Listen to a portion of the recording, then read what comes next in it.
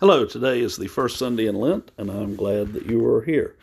I would invite you to pray with me the collect appointed for today, and also the collect appointed for Ash Wednesday, which is to be repeated throughout Lent until Palm Sunday. Let us pray.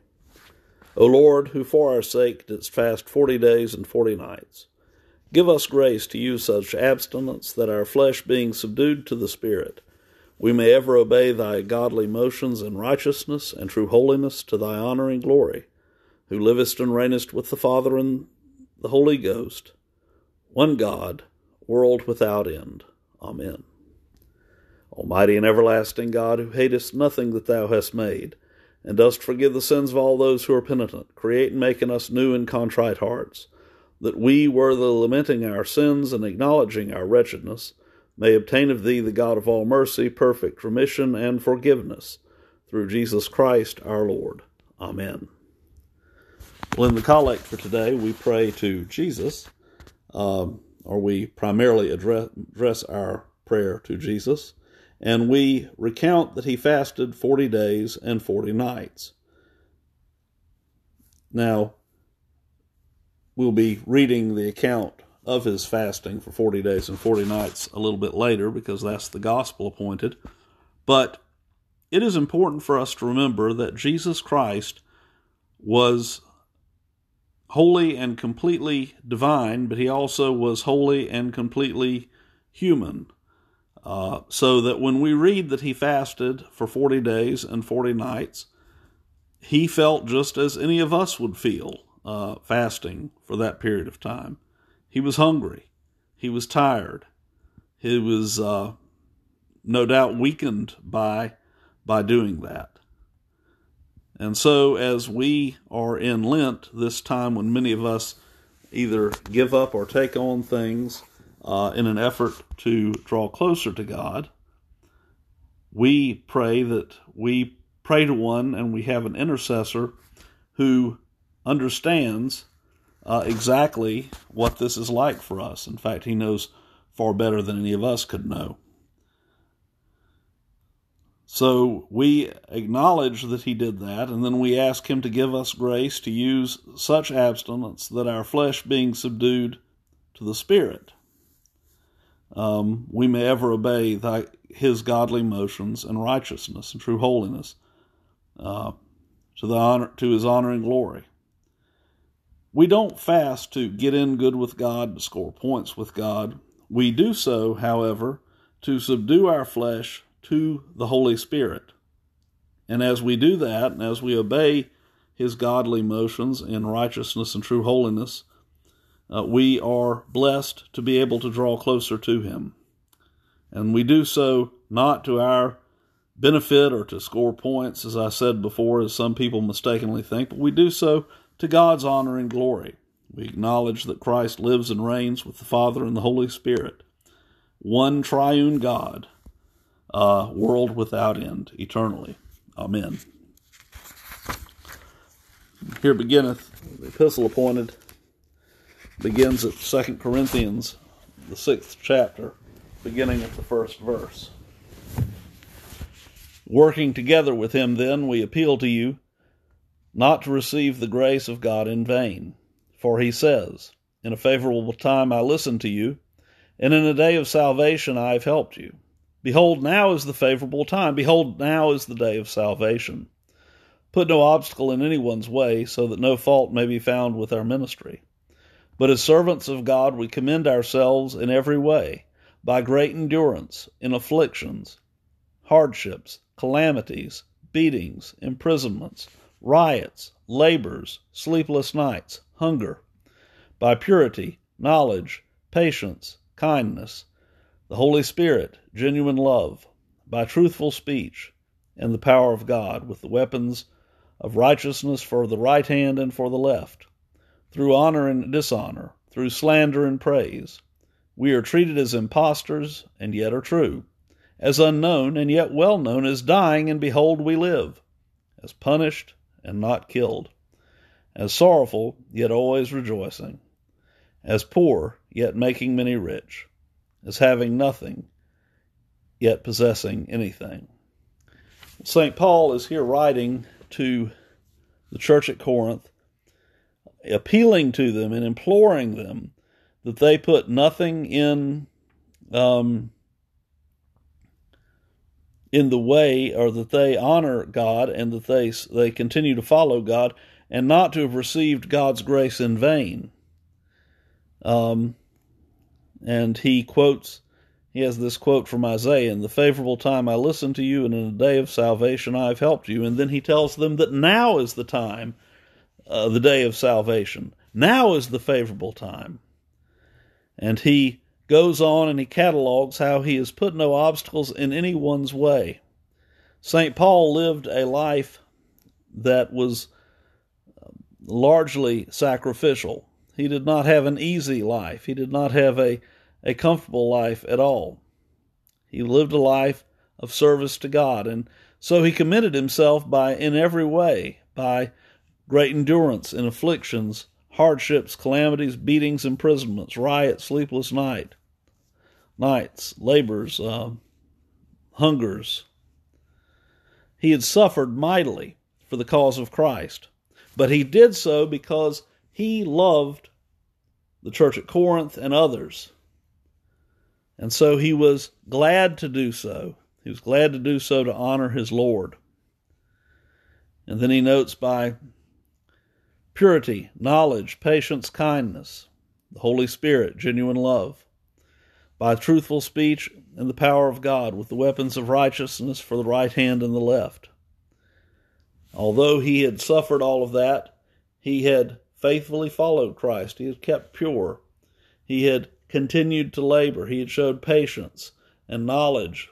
He did so empowered by the Holy Spirit, genuine love. And then he noted, we are treated as impostors, and yet are true. The great dichotomy between the way he and the other apostles were treated and what things actually are. They were treated as impostors, yet they were the true followers of Christ. As unknown, and yet they were well known.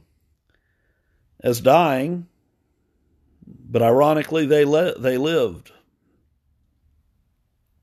As punished, but not killed. As sorrowful, yet always rejoicing. As poor, yet making many rich. As having nothing, yet possessing everything.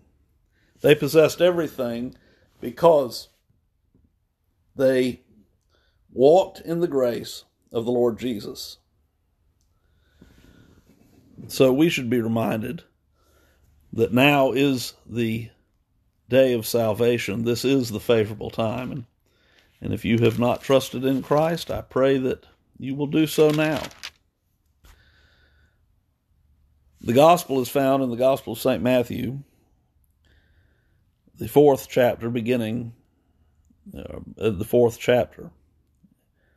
And here it begins. Then Jesus was led by the Spirit into the wilderness to be tempted by the devil. And after fasting 40 days and 40 nights, he was hungry.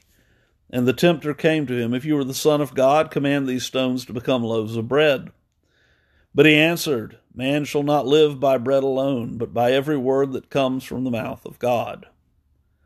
Then the devil took him to the holy city, set him on the pinnacle of the temple, and said to him, "If you are the Son of God, throw yourself down, for it is written, He will command His angels concerning you, and on their hands they will bear you up, lest you strike your foot against a stone."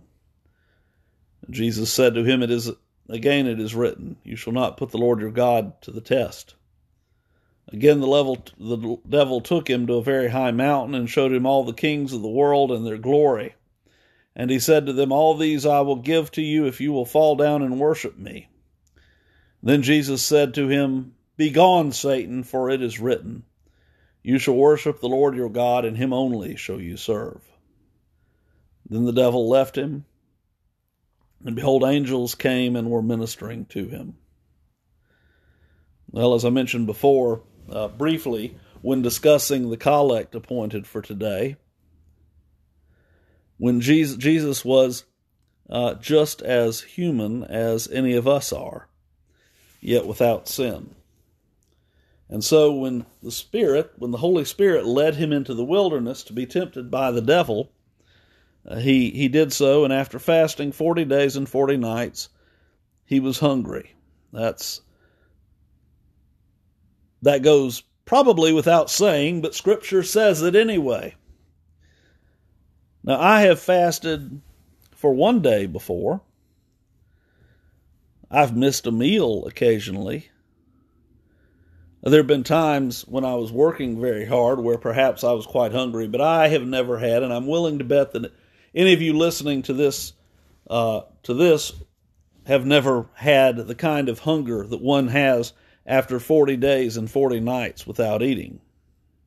Now, it is true, we know physiologically, that after a few days of fasting, one's stomach actually begins to shrink, and in some ways, the hunger is controlled, but at the same time, in 40 days and 40 nights of not eating, you're going to be in a weakened state.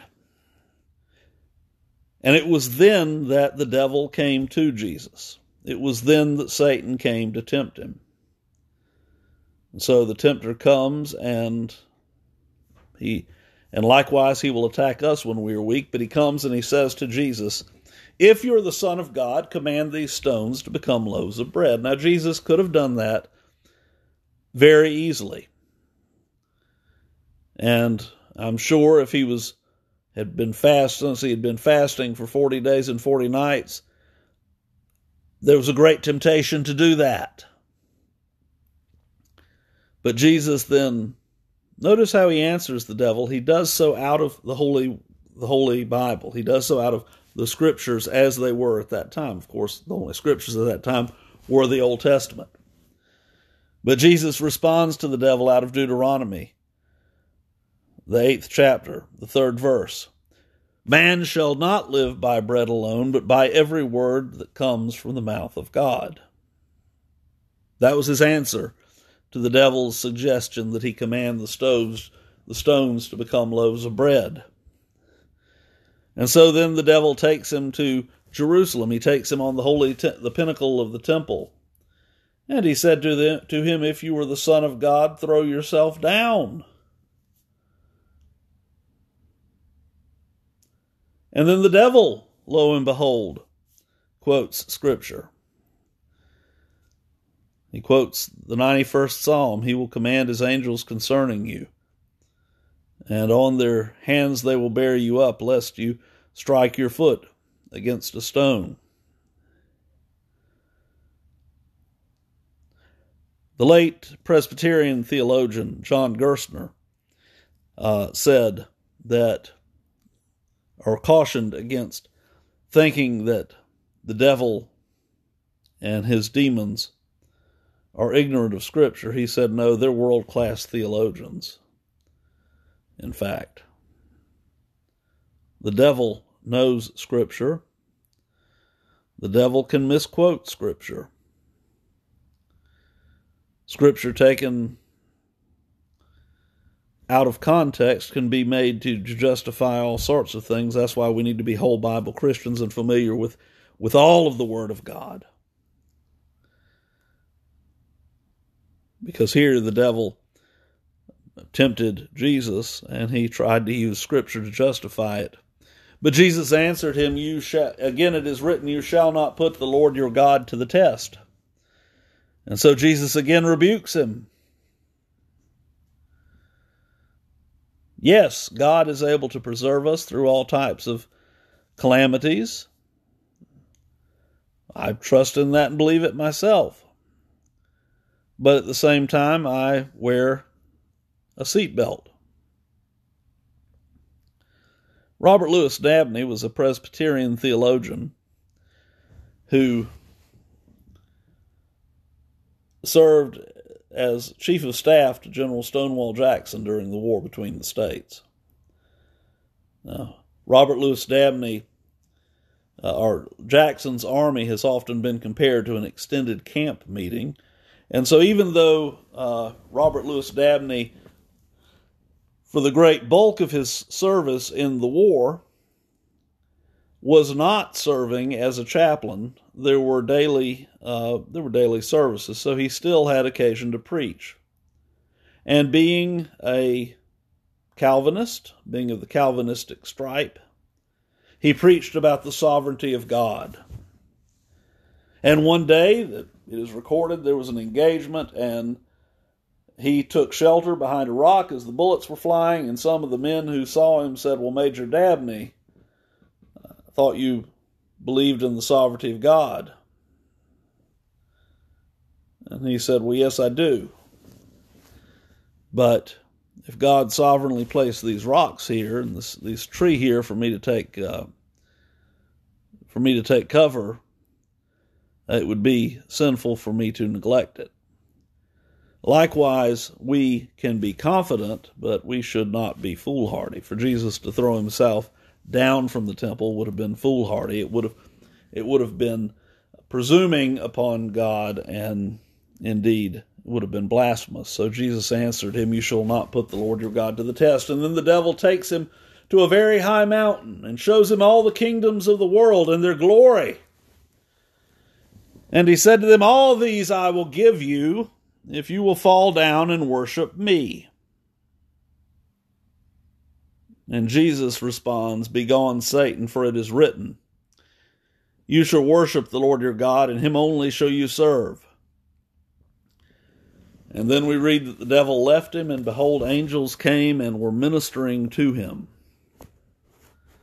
The irony, of course, is that through the cross, Jesus now is at the Father's right hand, and he does live and reigns over all of the kingdoms of the earth, as he will do through eternity. Jesus ultimately was fed. Jesus did not throw himself off of the temple, but ultimately the angels did minister to God. And through all of this, you see that all of what the devil tempted him with came to pass, but just not in that time. It wasn't God's time yet. And so Jesus Christ, the second person of the triune Godhead, was willing to be in submission to God the Father's timing. There are occasions where we ourselves have to wait, where we may be tempted, we may be tried, we may be frustrated. And in those seasons, it is important for us also to rely upon God's sovereignty and his grace and his goodness and his mercy. When we are tempted, we should remember that we have an intercessor who was tempted as we are, yet without sin. And for that we can say, thanks be to God.